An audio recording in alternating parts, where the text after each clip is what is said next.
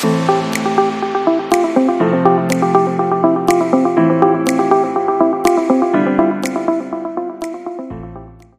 we're back again this week talking with Sarah from MTUG. We talked about, if you listened to the episode last week, we talked about how being transgender is not in itself an illness, but many transgender people deal with physical and mental health problems because of widespread discrimination and stigma. So I wanted to kind of start off this episode with you talking about maybe some of the stats about trans folks and mental illness and kind of their intersection. What can you tell us about that? Sure. I do think that a lot of us do experience different mental health barriers. And, a lot of that is not because we are transgender, right? It is because of the way that society treats trans, expansive, and transgender people. It is because systems are not built for us. It means that every time you go into a Quick Trip, you have to pick the boys' bathroom or the girls' bathroom if you need to use the bathroom, right? You have to make those declarations every single day, because every single day that you go out in public, you have to make a choice as to what bathroom you're going to use. You have to make a choice as to how you're going to present to the cashier at the Target, right? Like all of these things where systems are not built for us. I mean, basic things like healthcare. We are discriminated against when we go in and seek our basic healthcare. If I go to a situation that happened to me about 3 years ago, and y'all can't see me, but I am, when you look at my face, I have a beard. I am very male presenting, very masculine presenting. Honestly, if you don't know who I am, you do not know that I am transgender. Unless we are experiencing intimacy, it just doesn't happen, right?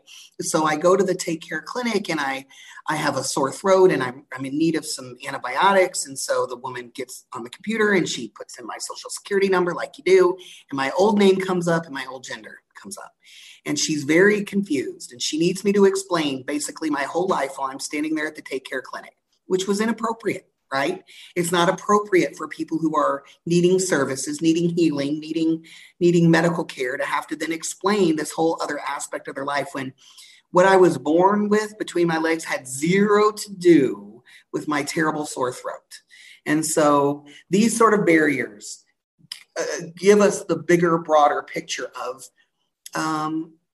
not feeling a part of our community, not feeling a part of our society, not feeling wanted or loved on. I mean, every time I hear about these bathroom bills that legislators want to put on our backs that say that, well, if you're a Walmart, you better be using the bathroom that you were assigned to use at birth. I mean, that's preposterous and ridiculous. And so there are all these aggressions, they call them microaggressions, that occur every time you have to pick a bathroom that doesn't line up with how you feel about your body. Every time you get on a bus and all the fellas on the back of the bus are hooting and hollering at you because they're not exactly sure how to clock you. I mean, it takes a toll on our mental health. And I'm here to tell you, as somebody who was raised in the 70s and 80s, the movies that I watched as a child and as a young person were terribly transphobic. I mean, one of my biggest memories as a young person, I wasn't even that young, I was in my 20s, was during Ace Ventura's Pet Detective, when Ace figured out the woman that he made out with happened to be a transgender woman, and he vomited on screen for like 5 minutes. And the same thing happened in The Crying Game when that man fell in love with that woman and she happened to have a penis and vomited for that's what I was taught as a transgender person, as a person with a transgender body, is that people puke when they find out who you really are. And that's I'm here to tell you that's not true. And I'm tired of that narrative. And that's what feeds into transgender people's gender dysphoria and depression and anxiety and all those things, because systems are just not built for us. And so, that's why MTUG exists, right? Because we want to create systems for people. We want to be a support system for people. We want you to be able to come into our building, kind of like how you can come here at this Independence Center and know that you found your people, right? That folks are not going to judge you or be critical of you for how you are in the world. They're just going to try to meet you where you're at and love you. I think it's important. And bringing that Ace Ventura up, did you watch Disclosure? That documentary by Laverne Cox. It is the best documentary I've ever seen about transgender people, period. It is so good. Amazing. anybody, if recommend you, it. Watch yeah, it. yeah, if you don't know anything about the trans community, it is powerful and eye-opening and just very well done. I mean, Laverne Cox just did an amazing job putting that together. And I know there are a lot of people that contributed to that film, but it goes into how media representation really shapes the identity of trans folks in our community and how it is so important to have representation and accurate representation of people in films and in media, and it's just really good. So I digress, but if you're listening and want to know more about that, Disclosure, the Laverne Cox documentary, if you Google that, you will find it, and it's great.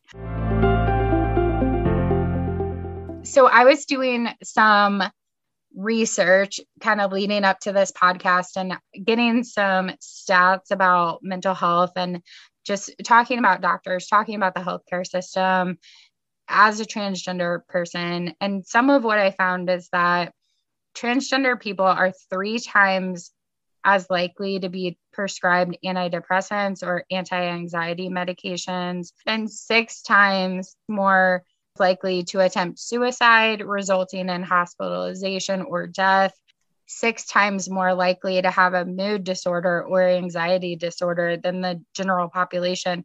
So this population needs our support and needs the support of the healthcare systems, needs those systems to work for them. And just like Sarah, what you were saying, coming in to get something for your throat and not having to walk through your entire life story with the provider, Right. that's so challenging and creates so many barriers. And no wonder these statistics are so high for this population. I mean, it makes complete sense when you dig into it a little bit more and understand what's really happening. So I just think that's interesting and heartbreaking, and something that should be addressed. And I know we're moving in the right direction, but there's so much more work to be done for the trans folks out there. And then you put in this whole issue of discrimination and mistreatment at work, at school, in your families and communities. So just to put some context around this for our listeners, transgender people are more likely to be fired or denied a job, face harassment and bullying at school, become homeless or live in extreme poverty, be evicted or denied housing or access to shelter, be denied access to critical medical care, be incarcerated or targeted by law enforcement, or face abuse and violence. And that all comes from the transequity.org. So if you want to learn more about that, you can look at that. But there's so many compounding factors with this. And so MTUG, let's talk about MTUG. So MTUG is the Metro Trans Umbrella Group. This is the organization that SARE founded and works with all transgender people, kind of that trans umbrella, working at all of these issues. So Sarah, can you tell us a little bit about the people that utilize your service, and what are some of the things that they're coming in to see you with, like carrying? What is some of the work that they need to do with you? Sure. So we are the largest organization around here for sure. We get people from 5 or 6 different surrounding states that seek services from our organization. We have sort of broken down into 3 categories. We are a nonprofit. Our primary focus is support groups. We do social and emotional support groups that are peer-led by other transgender people. We have a support group for trans women, for trans men, for non-binary folks, for people who have compounding effects of mental illness and transgender identity. We have a book support group club. We have a healthy relationships support group. We have a QTPOC for queer, trans, people of color support group. We have a Soothe support group for significant others of trans humans. We've had a few varieties also of other support groups. Those are the ones that are currently functioning now today. We put them online for the pandemic. We're coming back in real life in August. We serve anywhere between 130 and 250 people a month in our support groups. It has grown exponentially since the pandemic, since we were able to open up online, again, reaching 5 or 6 states. Within hundreds of miles of here, really between here and Chicago and here in Memphis, there's nothing. So we are like an island in the Midwest of support. So the one leg is the social and emotional support. Leg number 2 is our open hours, our headquarters. We were gifted a home about 3 years ago, where we have a brick and mortar place that we have a food pantry, a toiletry pantry, a free clothing closet. We have computers that folks use. It's a lot of things that the Independence Center uses, but on a much smaller scale. We have different funding sources. We have, although we both get money from the Missouri Foundation for Health, which is fantastic. We help people with resumes. We help people with haircuts. We give people phones. We have unhoused support. We have sleeping bags and tents and mace and things like that. We have a shower at our place, which is helpful to a lot of our folks who don't have safer places to shower. We also do telehealth through Planned Parenthood, so you can come in there and have a medical appointment through telehealth. Our 2-year goal is to have a shot clinic as well as blood work being able to do at our house. We have STI testing in-house twice a month. And then we also do our third leg is events. We do a prom, we do an art show, we do backyard concerts, we do barbecues, we do swimming, we do fun, gender euphoric stuff that centers transgender people and transgender bodies in ways that feel good. You have to be 18 years or older to use our services, and you need to be a trans expansive person. And that's that. Awesome. That's so many services that you guys are offering to the community. You're doing so much. So I want to ask something, which I think people hear about nonprofit and I think automatically assume you're dealing with low income people that don't have resources. And sometimes that's true.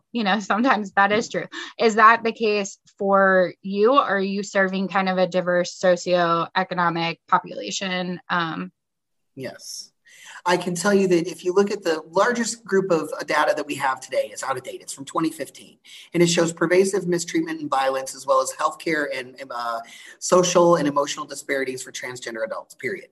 Transgender people are experiencing liberation. And we know that with marginalized population, with people who are struggling, we struggle financially, emotionally, socially, everything. And so, yes, the base population of folks that we serve are struggling. A lot of us disproportionately have experienced homelessness in our life. 30% of transgender people have experienced some form of housing, unhoused or homelessness in our lifetime. We skew higher with domestic violence. 41% of us have attempted suicide at some point in our lifetime, which compared to the national average, that's appalling. So yes, a lot of times when we come out as transgender people, we lose our families, we lose our jobs, we lose our apartments because we lost our jobs. We lose our ability to use our old resources and our old resumes and our old jobs because they only knew us as that other person, and we don't want that other person around anymore. And so it can be very challenging. And I want to hold space for the challenging parts of being a transgender person. And that's why places like MTUG exist. But it's also a place where we experience an enormous amount of joy in being transgender people. Like, I love being transgender. I love being surrounded by transgender people. And I recognize that it can be a really difficult journey, And so that's why we're really there. When you have to buy your whole new wardrobe, you can come get one from MTUG, Mm-hmm. And when you need to rebuild your resume, we have experts there that can carefully craft your resume to still hold on to some of the skills that you had in your old life without outing you in your job interview. Right. And there's so many layers to it too. I think, trans discrimination is not limited to just the trans community. There's kind of layers within the trans community too. So it's compounded by racial discrimination. And I don't know if you want to share any stats about that or just touch on that a little bit more, but there's definitely kind of like a hierarchy in the trans community, I would say, in terms of discrimination. Absolutely.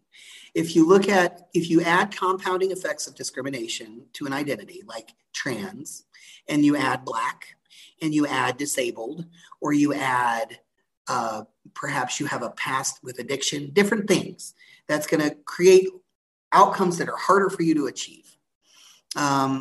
So yes, and in particular, Black transgender women are murdered at a disproportionate rate than any other transgender people. And I can tell you, as a white transgender man, when I walked into my life, I walked into privilege. I walked into being able to be in the world and like not noticed, blending. Whereas when I was a butch woman walking in the world, I was noticed all the time. And so now I'm just like a guy walking down the street. So I've walked into an enormous amount of privilege. But let's look at the flip side of that. If you are a white trans woman, you've walked away from white maleness, which is like the ultimate privilege place in this society that we have. And so I walked into privilege. My white siblings walk out of privilege. And so it's an interesting way to be in the world. I've had lots of conversations with folks about how all of a sudden people listen to me, and they're like, well, all of a sudden people don't listen to me, And then, yes, and with transgender women in particular, Black transgender women are our most sacred folks in our community. And the violent murders that my siblings that are Black and trans face, it's appalling, it's horrifying. And there's a lot of layers to that too. There's lots of unpacking as to why people have to do things to survive, and then they end up being in unsafe situations and all the things. And, that tribute to the average life expectancy of a Black transgender woman in the United States, I believe is like 33 years old. And that too is appalling. So, and skewing higher with HIV, STIs, all the things. There's definitely a privilege order when it comes to being transgender.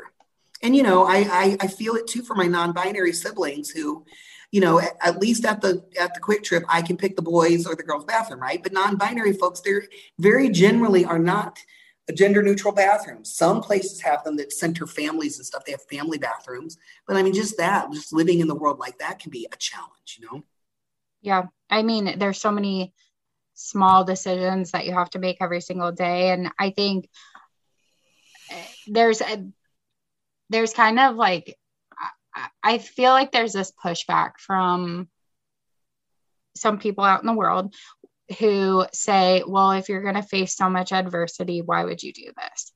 And I would be curious what your answer would be to those people that ask you this. Like, you're walking, I mean, for you were kind of walking into privilege, but for somebody walking away from it or letting that go, what would you reply to someone who asks you that?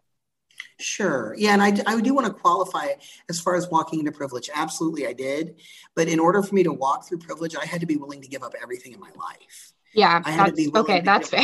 Yeah. Right. Like I had to be like, my mom could reject me. My children could reject me. Hell, DCFS could tell me that I'm not allowed to be a foster parent anymore. This was 13 years ago.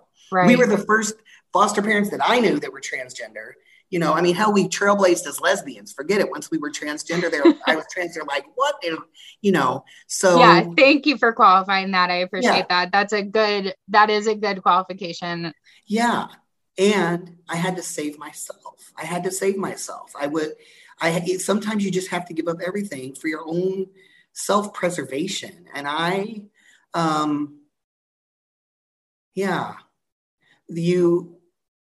we sometimes just have to make hard choices, and I was either going to be miserable for my life, or I was going to be brave and do something that I knew I needed to do. There's a beautiful poem by Mary Oliver called The Journey. And that is, she speaks about whispering that you did the only thing that you knew how to do, which was to save your own life. And that's what I think a lot of transgender people choose to do. Yeah, it is tough though. It's the best decision that I ever made, but I know I hurt people along the way too, right? Like, not intentionally, but I know it was hard on my mom. It was hard on my kids in different ways. You know, they faced bullying because of my life that they wouldn't have faced if they just had a mom instead of a transgender dad. And so, yeah, that's a complicated question, I think. And it's up to each individual human as to what we're willing to deal with and what we're not, you know? I think it is. It's a complicated answer. And I think, you know, anyone living in a life situation that they're not happy with, that they're not feeling their fullest self, faces that same choice as someone in the trans community. It may not be throwing out your entire life, you know, but maybe what if you have a substance use issue and that's your community and you're choosing to walk away from that community? You essentially are doing the same thing as somebody who is stepping into their identity fully.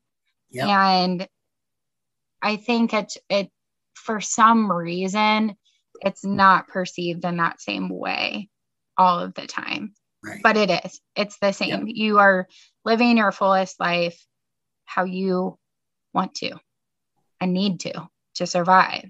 Yep. So I think that's really cool and brave, and I'm sure feels so empowering once you're kind of through the rough part of it, you know, through the transition part of it. I'm sure it's really empowering to now live your life as kind of out and proud and, you know, fully yourself. For sure. It really is. It's that whole gender euphoria that many of us get to feel once we really feel lined up with who we are.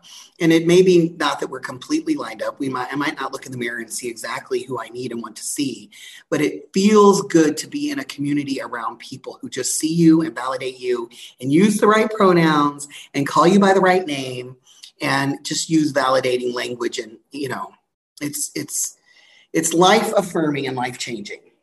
This is such a good conversation. I think it's so helpful for somebody listening to understand it a little bit better.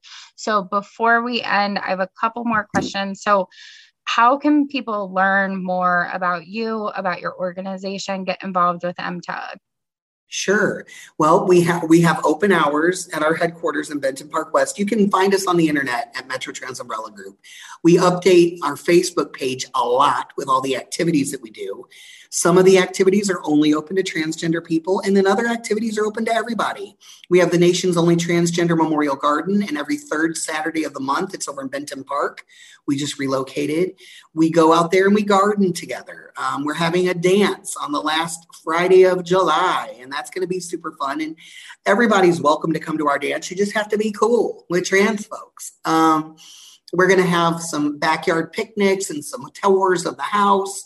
So those are all ways to get involved. And if you are a transgender person, I encourage you to get involved with our support groups and our other drop-in services that we have. Yeah, and I'll make sure to put all this stuff in the show notes so that anybody listening can go and click on it and just find it straight from there. So before we wrap up, I know this is really focused on transgender experience and not so much about its intersection with mental illness. I don't know, it's a little complicated. But one question I wanted to ask you before we wrap up is kind of this question that I've been asking all of our guests, and that is, if you could debunk one myth about mental illness, what would it be? Ooh, that's a good question. Well, that mental illness does not define the person, that we are capable of defining our own selves. As a human who has struggled on my own path, mental illness does not define me. It is a part of who I am. It's a way that I navigate in the world, but there's lots of other things that define who I am and who I choose to be in the world. And one of those things happens to be a person that has depression and mental illness. And there's so many more facets to who I am as a person. I think that's great. And I so appreciate you taking the time to record these episodes with me. it's so informative. I think it's so important. It's something after meeting you the first time, I knew that I wanted to make sure that we continued to share your messaging, make sure that your analogies get out there to more people, because it is important. I think, it's something that not a lot of people understand. And it's great just to share that time with you, and learn more. All of us can always learn more. We're constant learners, and we should be. So I really appreciate it. If you guys listening want to learn more, check out our show notes. We're going to link a bunch of stuff in there that we talked about.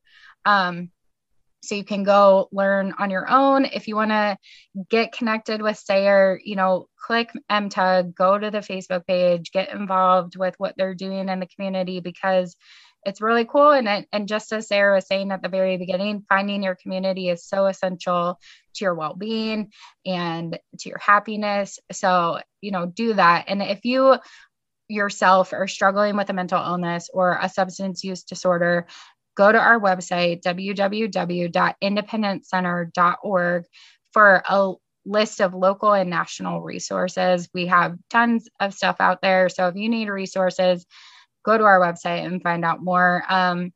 Follow us on Instagram. Our handle is @Let's Rethink This Pod. You can find SAYER on LinkedIn and MTUG on Facebook. So search them up, follow them, get involved. Is there anything else you wanted to say, SAYER? No, I appreciate the time and the platform, and I'm happy to answer any questions or love on folks if you want to come do a tour of the building. Awesome. Thank you so much. Well, I will talk with you all next week. Have a good rest of your day.